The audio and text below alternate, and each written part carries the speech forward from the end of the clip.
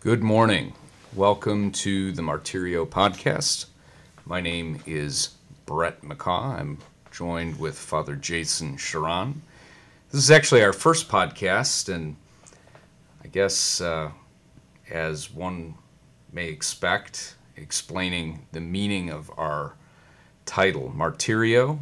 Martyreo comes from the infinitive Koine Greek Martyreo, which is to witness.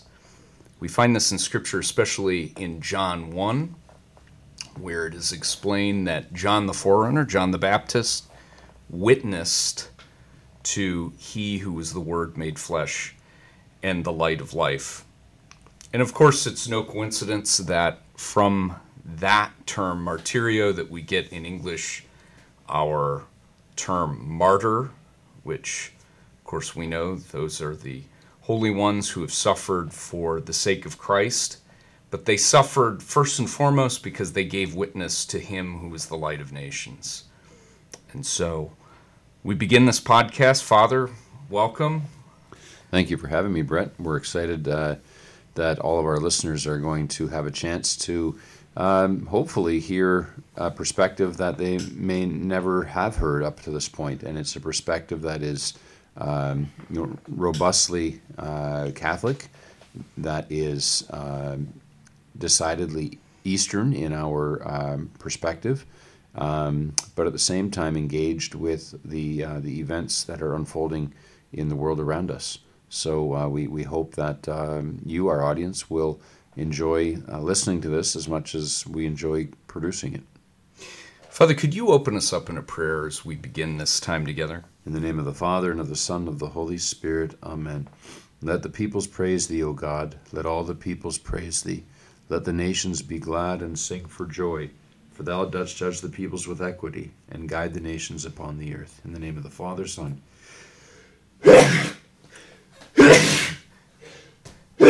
Gesundheit. Well, and Holy Spirit. Amen. You see, the Spirit is kind of unpredictable sometimes. That's right. And sends all kinds of inspirations upon us, some of which are an unexpected sneeze. Well, it's a sign that spring is here. It's probably all of those willows that you had setting out in, for Palm Sunday. So, well, along those lines, in terms of where do we find ourselves right now, we are recording this on Holy Tuesday, so Tuesday of Holy Week. If we're honest, this is the fruit or result of many, many trial and error attempts to successfully record our first podcast. Hopefully this one will work and we'll get it posted onto our podcast channel. But we are here at Holy Tuesday, a couple days out from Holy Pascha, celebration of our Lord's glorious and triumphant resurrection. Obviously, in the world, we find ourselves in uniquely historical times.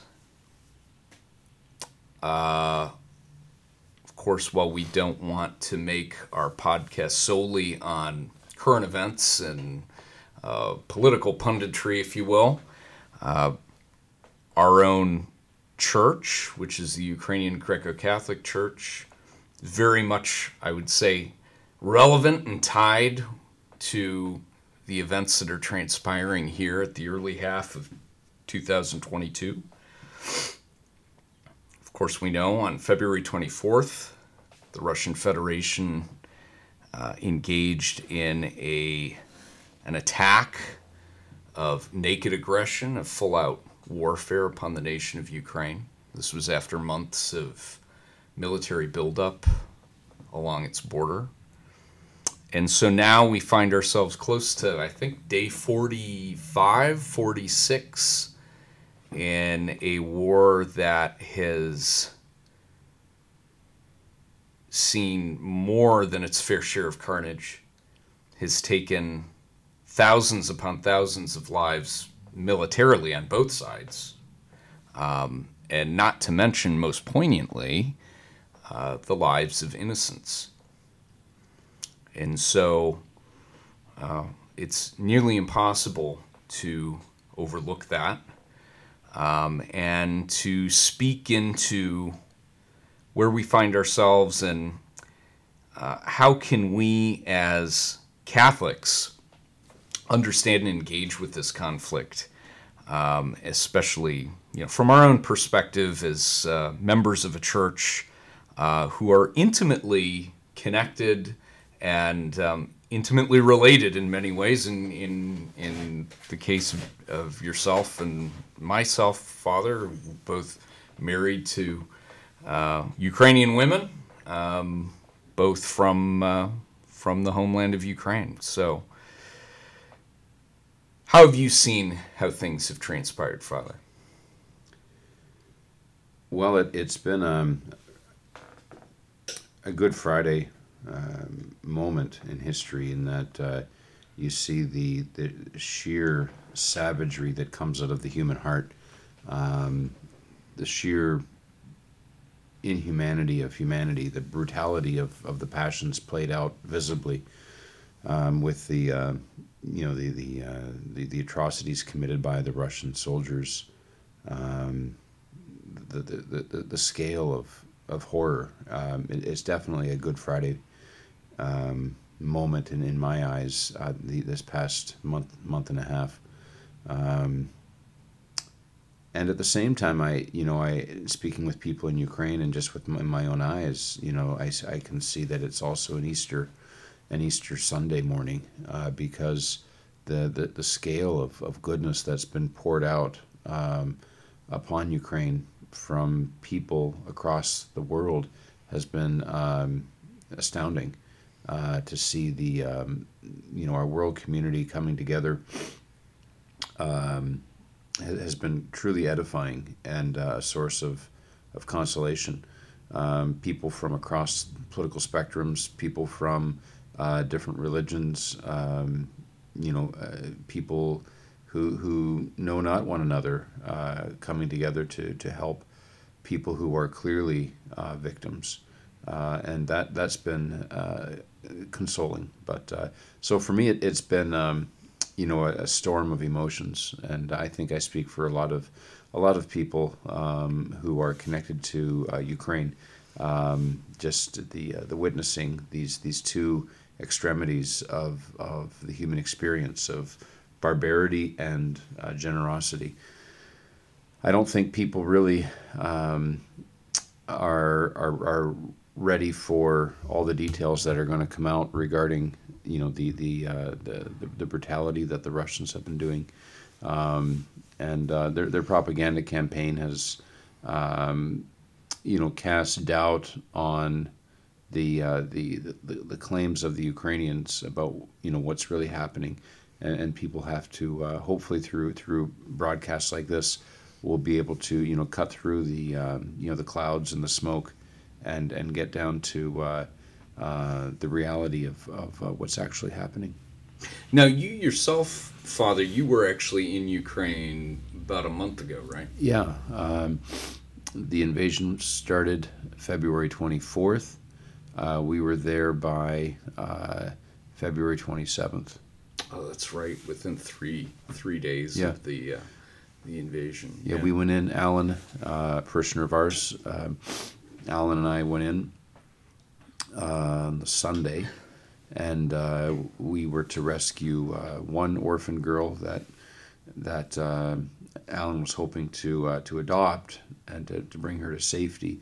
And the director of the orphanage said, no, if you're going to rescue one orphan, then you had better rescue all 22. Mm-hmm. So then that snowballed into something altogether unexpected, mm-hmm. which was an extraction event, mm-hmm. trying to extract 22 orphans out of a country to get them to safe harbor temporarily, mm-hmm. In a neighboring country. We weren't trying to circumvent the adoption process or international laws or anything like that. In fact, what we did was very, very much legal. But in getting these 22 orphans out, we ended up getting another 20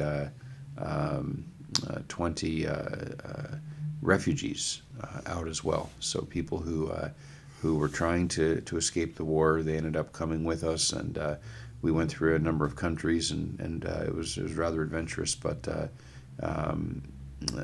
that was our experience at the beginning of the war, and it was life changing. Yeah, in many ways, what I think the rest of the global community has witnessed, and I use that term global community with as much lightness and levity as possible.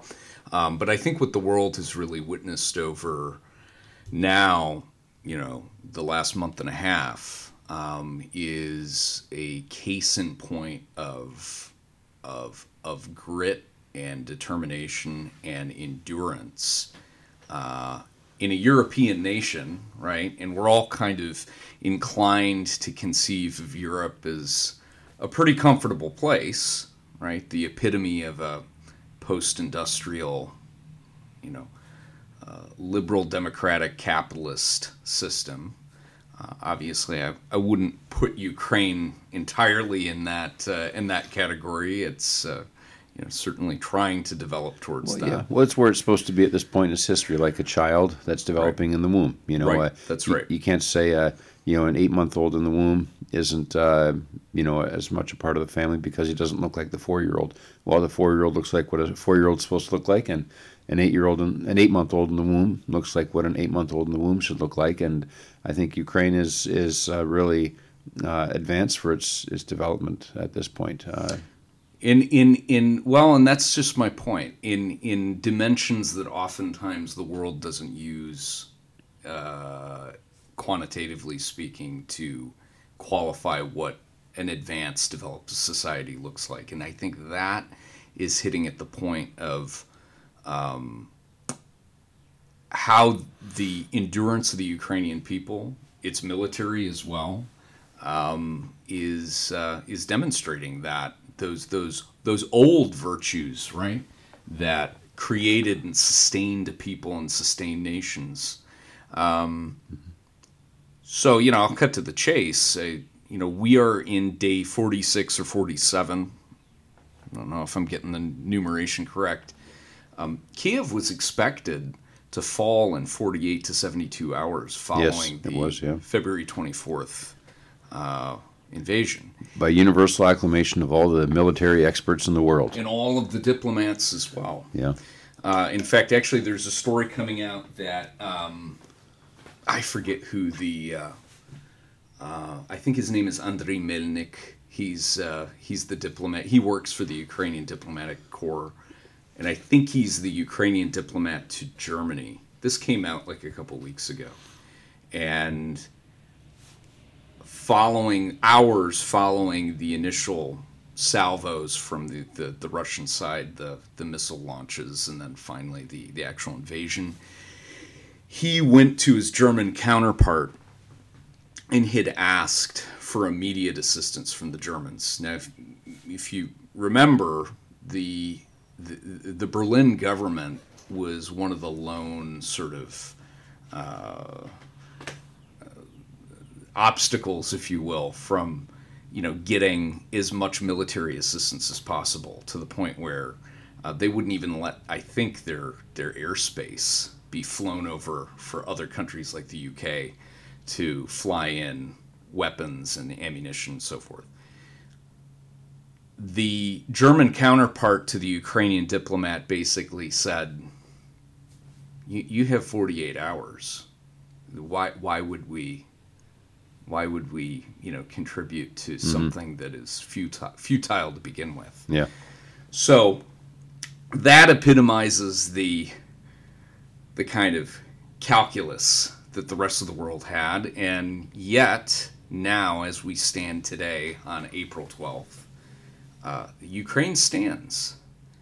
So much to the point where I think we can qualitatively say that the Ukrainians have won the battle for Kiev. Russia launched this incredibly ambitious, 3-axis attack on the country, hoping to kind of squeeze it overnight. And, of course, it had relative, and I say relative, success in the south, but not significant.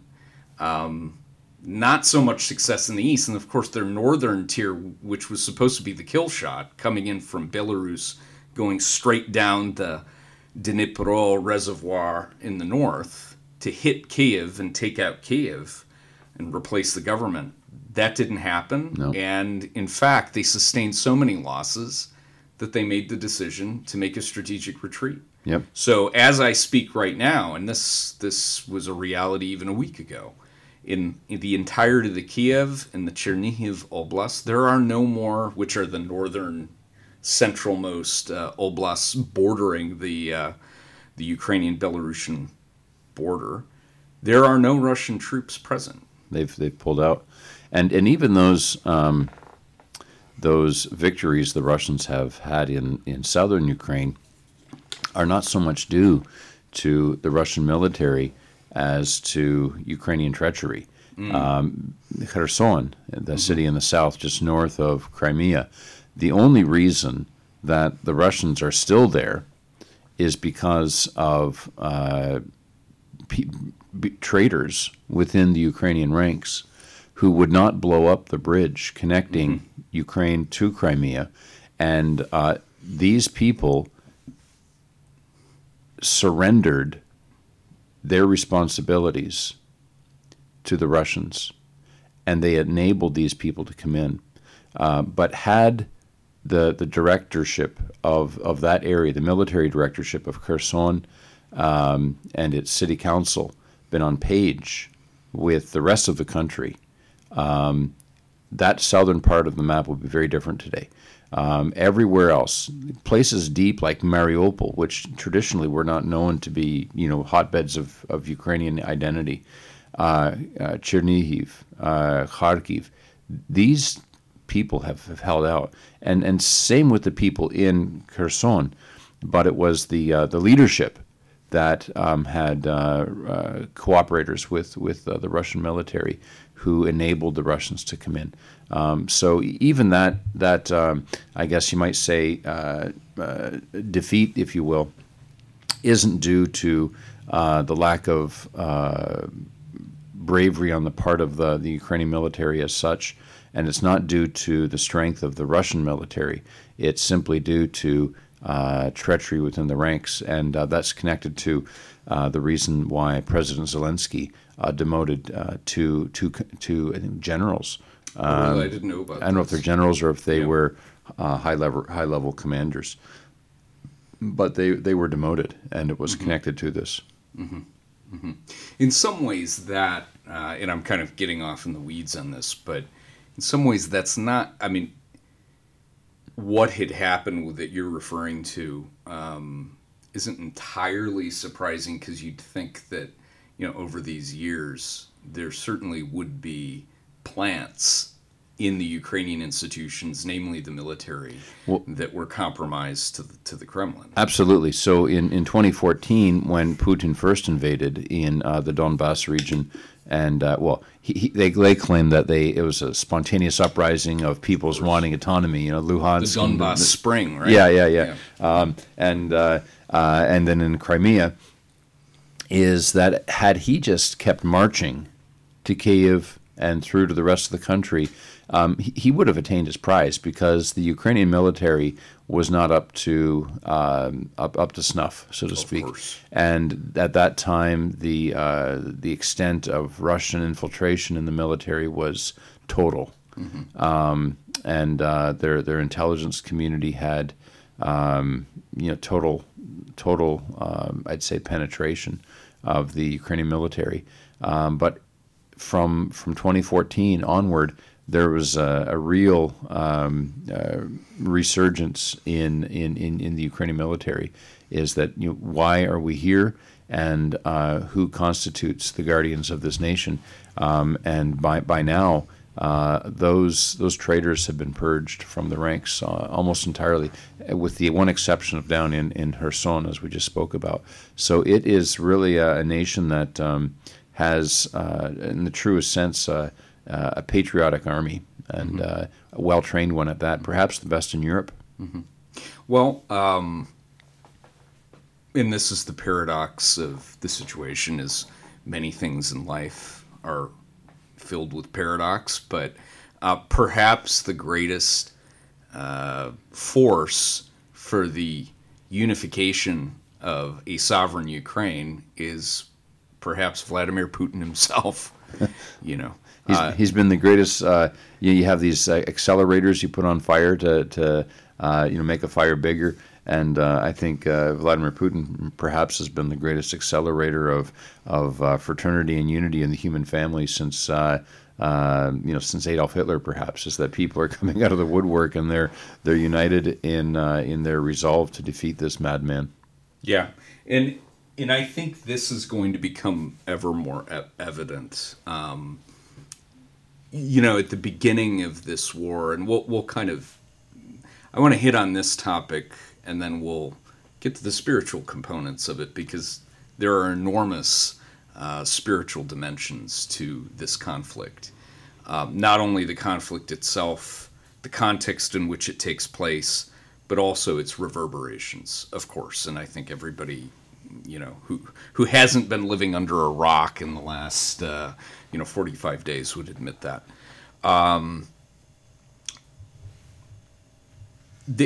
It was amazing to me how this conflict in particular became a real political lightning rod, especially when you take that and then you move it over into contemporary American political divides, right? I think given the presence of Ukraine in a lot of the political upheaval in the United States, especially with the Trump presidency, in Ukraine being, I wouldn't say it wasn't an accomplice, but it was certainly the contextual matter for at least one of the impeachment hearings, right? Which, itself proved to be a dud, yep. For the Democratic side. That already sort of, put Ukraine in a light, especially with a lot of conservatives. Not a lot, but a portion of conservatives in America in a sort of negative way, as land of corruption and backroom dealing, compromise light, right? Yeah. What we're now seeing, though, is that if you didn't really understand this part of the world all that well, right, or maybe the memories of the Soviet past, or not even that, but the memories of Russian brutality, in the Chechen War, for example, right. 20 years ago. Or in Syria. Just a couple years ago. Now we're being woken up to a very, very cold shower. And so the revelation of the atrocities that are coming to light, namely in the last week after the Ukrainian army liberated Bucha, right, and Irpin, and all of the surrounding, suburbs of Kyiv, finding the, mass graves of corpses strewn about throughout the city, hands tied behind their backs. I mean, this is becoming to the point where, it's undeniable, mm-hmm. right? This is the Russian way of war.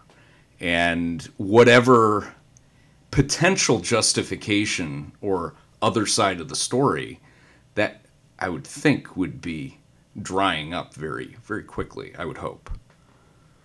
I would certainly hope that. Unfortunately, we have a lot of, I think, commentators on the left and on the right and everywhere in the spectrum who are vying to have their voices heard, because this is the biggest issue on planet Earth right now, and they're vying to have their voices heard. It's evident, though, that they just haven't done their homework, and they don't know the lay of the land. They don't know the people, their language, their history, their religious roots, and their trauma over the past century. And so they're opining on the issue of the Ukraine-Russia war through the lens of American political polity, through the lens of domestic political interests, and all of that obscures the simple facts of the matter. So we hope that by helping people just look at the history of these people and their religious spiritual milieu will help to lend context to the current situation. Yeah, and I think a lot of it too, and like I said, I'm sure we'll be able to talk about and address these issues in further podcasts. But I think what you're seeing too is the result of sort of narrative or meta narrative about global politics that come from, with many grains of truth, by the way, right? But that do come from, sort of middle working class conservative folk who have felt disaffected by the system, right? And I share all that, by the way. I think you and I both agree a lot of Yes. that disaffection makes sense, right? And so there's a bit of a pushback, or more than a bit of a pushback, against the sort of oligarchic economic and political elite class, right? And the way that narrative is kind of developed, that elite class is, supranational, the globalists, Yep. if you will, right? The global economic forum types. The way the narratives has been construed is that Putin and Russia are non-aligned actors, right? And in fact are sort of, the 300-pound bodyguard in the room, for all of us who don't have access Right. to that institutional power. To use the words of Archbishop Vigano himself, he goes to the extent. Apparently, he's become a Muscophile messianist now, but of referring to Putin and Holy Russia as the katakon that St. Paul refers to in Thessalonians. Unbelievable. Thessalonians, right? So it's just what has happened is there's this entire narrative that's being construed, and that narrative cannot be upended by any means, even when there's something right in front of us, namely a nation that is smaller and weaker, right? That is nonetheless, and not only that, has a long history of having its national identity, its people, its legacy, and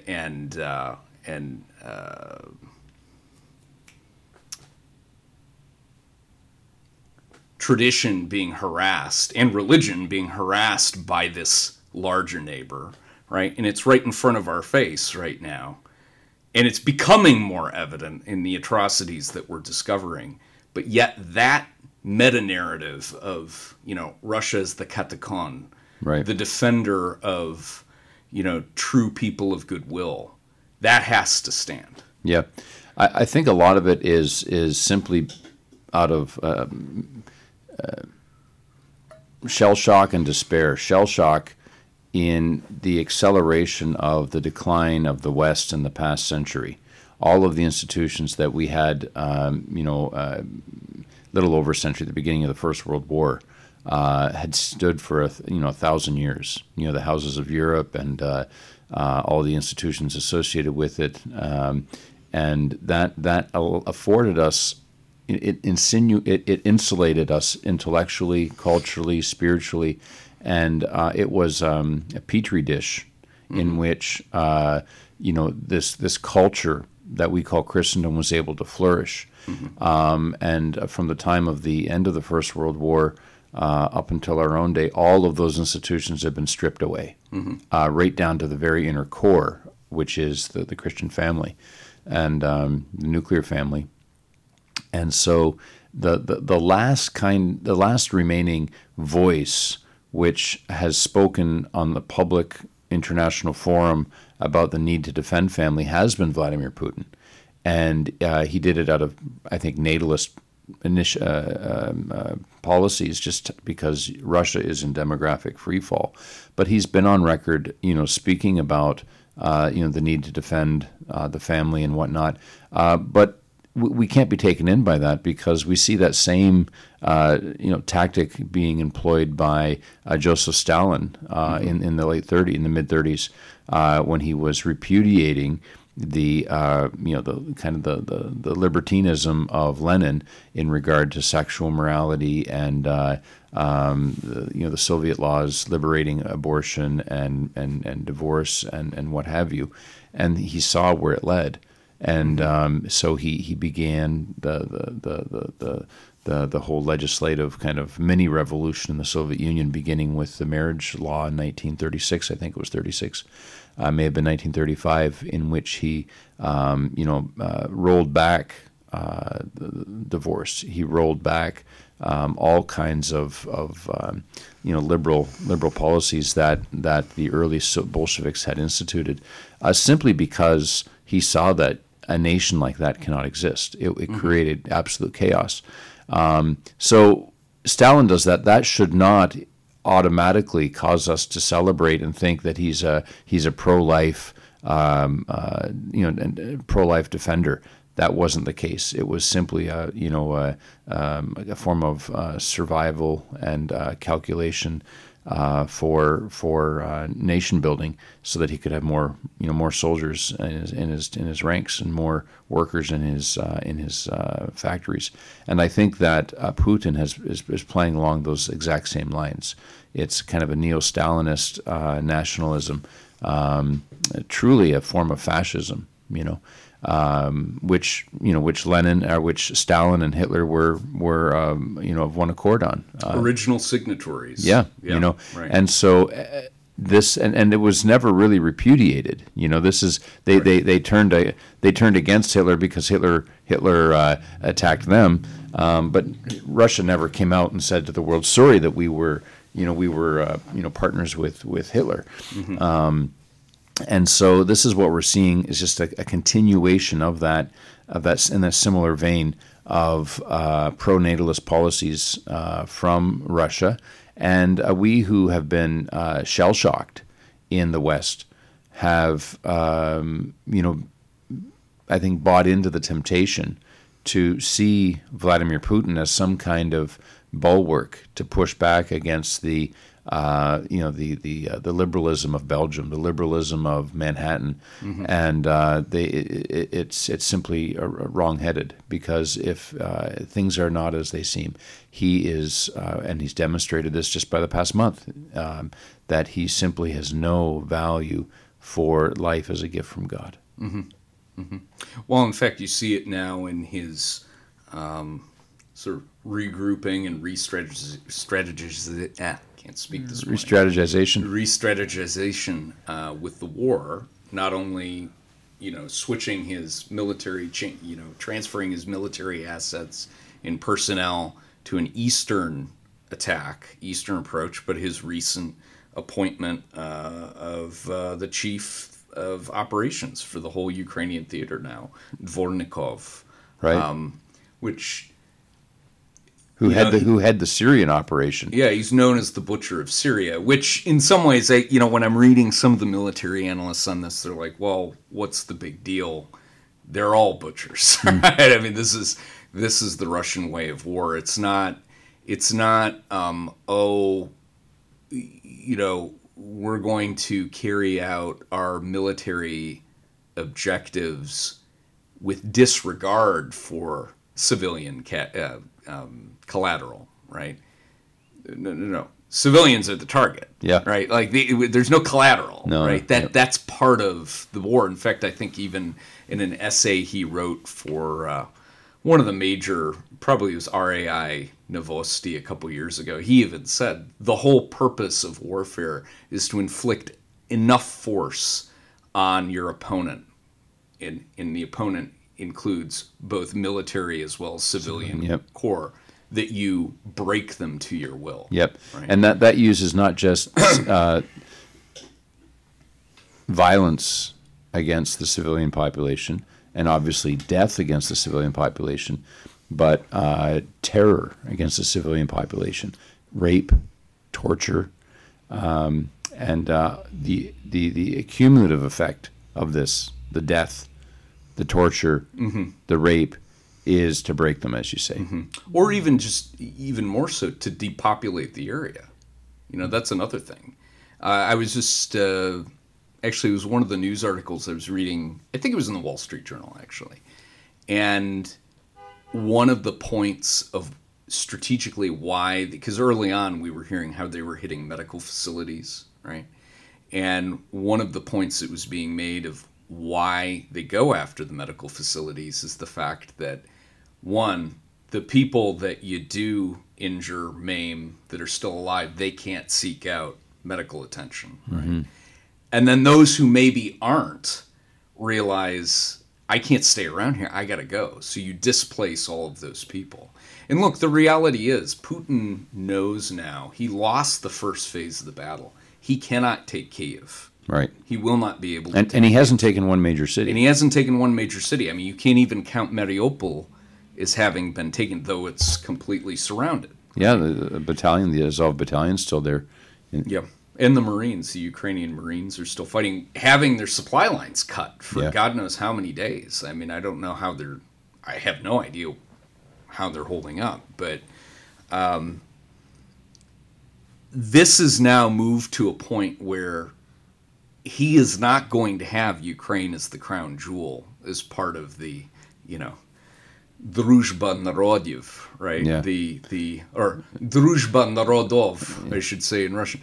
The friendship of nations. He's not going to have that. And so now it's an issue of, I don't know, depopulating to the point where maybe he can get some concessions to get that eastern corridor of the Donbass from Kharkiv down to ideally Odessa, right?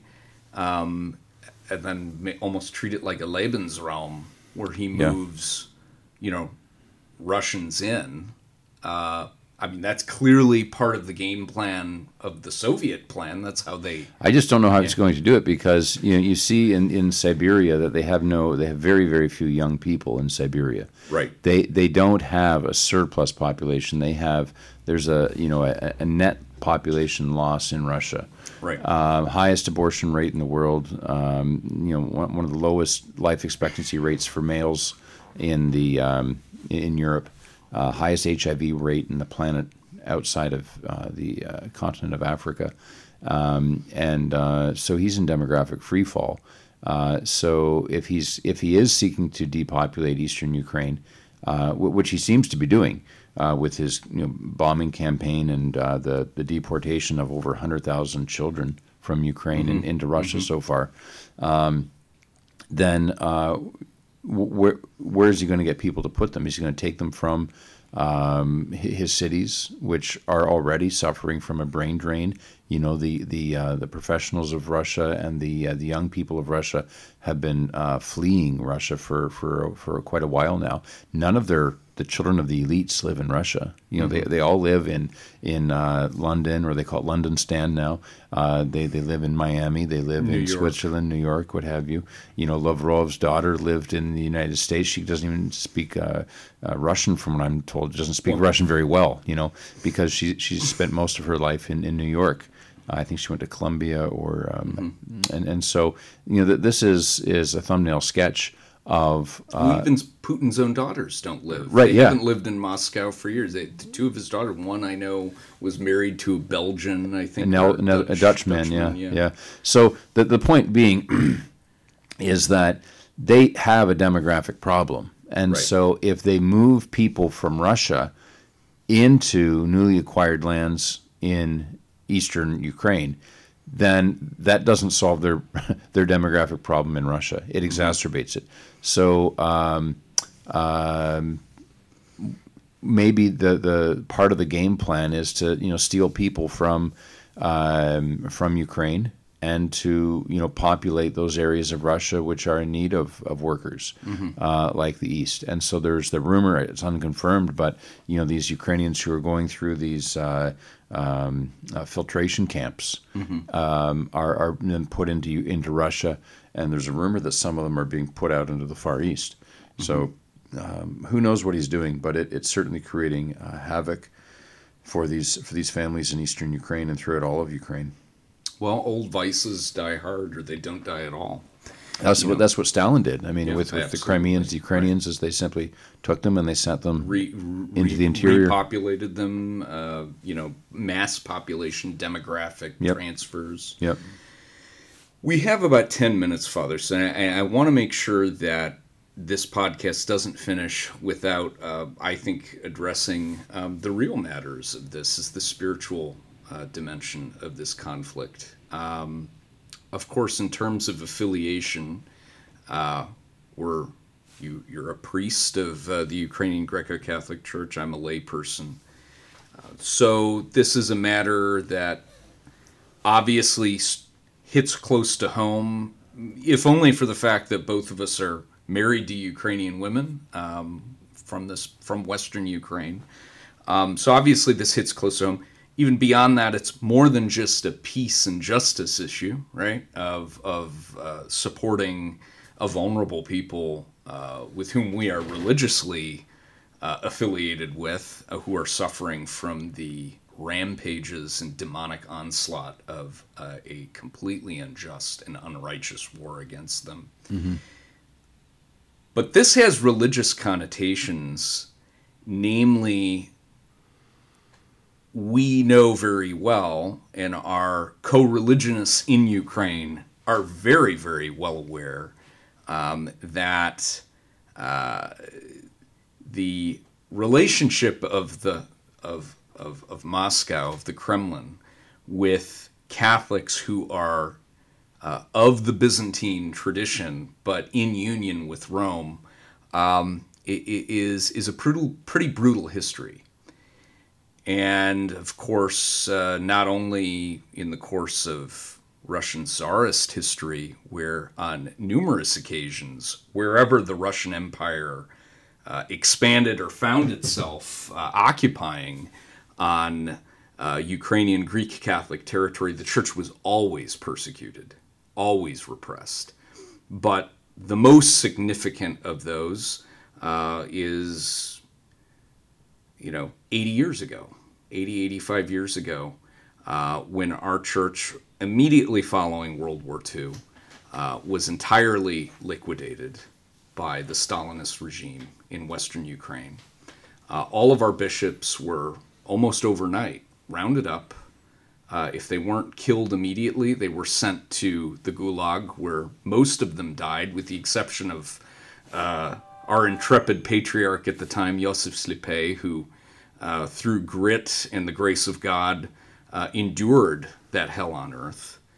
And our church produced some of the most martyrs that any single national church had produced in any age of the church at any time. Our church, in fact, throughout majority of the 20th century, was the largest single religious community of resistance in the world. It was, yeah, from 46 until 91. Churches are like stars in that if they, fulfill their God-given mission, they emit energy and light to those around them. And so you think of, for example, the Metropolitan of the Ukrainian Catholic Church from 1901 to 1944, Metropolitan Andrew Sheptytsky, who was decidedly Ukrainian in his identity. And he promoted and elevated Ukrainian cultural, linguistic causes. And he was first and foremost, however, a man of the cloth, a man of Jesus Christ, and a great father of Christians throughout his whole era. However, he never used the church as a means to ethnicize the peoples around him. He loved the Poles, although they mistreated him. He loved the Jews. He loved the Hutsuls. He loved the Russians that he came into contact with, and through him, many people came to a membership in the Ukrainian Catholic Church. I think of Cyril Korolevsky from France, and these people really came to see the light of the gospel of Christ embodied in a man of the church, and without having to in any way forego their own national identities. So this is an example of Christian patriotism, where the light of a particular nation is elevated and it lifts up everyone around them. The opposite of that is that of the current situation with the patriarch of the Russian Orthodox Church, and the opposite of a sun, as you all know, is a black hole, and the black hole collapses in on itself. And this is what we see with the kind of the Philatist heresy of the Russian Orthodox Church, is that instead of using their platform as a means to emit light and energy to the rest of the nations around them, their identity collapses in on itself, and their church becomes a means to a national end. And through that, the net result is going to be that they will have neither a church nor a nation. And this is what we're seeing with the Russian Orthodox, is that it's simply a shell used to promote a very narrow idea of nation, which at the end of the day, it's not Christian patriotism, but it's a form of pagan nationalism, devoid of Christ, and it results in the destruction of one's neighbor instead of the upbuilding of one's neighbor. But the thing that our world needs now is to know the story of authentic Christian patriotism, and I think that the Ukrainian church is a very good example for modern man, because you have an example of lay people, nuns, priests, bishops, who laid down their lives for their faith, and they were a light to the nations. They were a light to those in the gulag with them. You can look at the role that Father Zaritsky, Blessed Zaritsky, he was beatified by John Paul II in 2001. You can look at the spiritual father, by the way, of Bishop Athanasius Schneider. Well, this is what I'm getting to. Yeah, just that is that you can look at the role that Blessed Zaritsky played in the life of this this German family in Kazakhstan with the last name Schneider. Is that he didn't insist that they become Ukrainian Catholic or that they become Ukrainian nationalists or anything like that. No, is that he was very proud of his identity, his heritage. And but first and foremost, he existed for Jesus Christ, and it was through that he became the spiritual father, not just to future Bishop Athanasius Schneider, but to so many people in Central Asia. So this is really the mission of our church here in the world, the Ukrainian Catholic Church, is that people need to see in Brazil, in Argentina, in the United States, in Australia, what does it mean to have this authentic love for one's nation? Because we open this with that prayer from Psalm 67. The nations are called to praise God, and what happens when there is a nation that praises God is that it just elevates all the other ships in the harbor. And this is the unique gift of the Ukrainian Church in our world today, because the Ukrainian Church is perhaps one of the last, maybe one of the only churches left on the face of the earth which holds to that authentic piety of the Christian soul, while also holding to the ancient traditions of their people. And we've seen in the past century that so many of those traditions have been stripped away. The faith that held them together and all of the other traditions that derive from it. The Ukrainians are different. They have managed to hold on to this through the Soviet winter. And through this you have a nation that has the strength, the courage, the conviction to withstand the Russian military. And not only to withstand them, but to defeat them. Well said. I don't think I could offer any further words to end that. That I think that is very, very well said. And of course, Father, we could talk for hours upon this. There's a lot to reflect upon and to pray about and to discern. And of course, we hope and pray that we'll have the opportunity to do that, God willing, as we move forward in the coming days. Father, why don't you offer a final blessing for ourselves, our parish, our families, but also those that have kindly joined us on this recording, especially now as we approach the holiest several days of the year, the Blessed Triduum of our Lord's Passion. Offer a prayer for us until we meet again. Lord our God, we ask that you provide for us in our anguish, that you forsake us not. As we enter into the mystery of your Son's agony and his death, our own thoughts turn to those walking through the valley of tears in this life with us, who themselves are carrying that cross of anguish, that cross of being forsaken, that cross of being destroyed and tortured and lowered into the pit of death. Lord, do not deliver us, or do not hand us over, rather, to such despair and to such hopelessness. You are the Father of the fatherless, and you are the protector of widows. You are God, and you Lord everyone. You are Lord over everyone. You give the desolate a home to dwell in, and you lead out the prisoners to prosperity. We ask you, Lord, as we prepare our hearts and minds for the events of Holy Week, that you would lead us into the safe harbor of your will and allow us to dwell in your inner chambers with your risen Christ, our Lord. Amen. In the name of the Father, the Son, the Holy Spirit. Amen. Thank you so much, Father, for those words. And thank you so much for joining us on Martyreo Podcast. Friends, we pray for you and thank you for spending this time together. We look forward to doing this again very soon. And so we pray that you and yours may live out a life of holiness, pursuing Christ himself and also giving witness to he who is the light of life. Goodbye for now.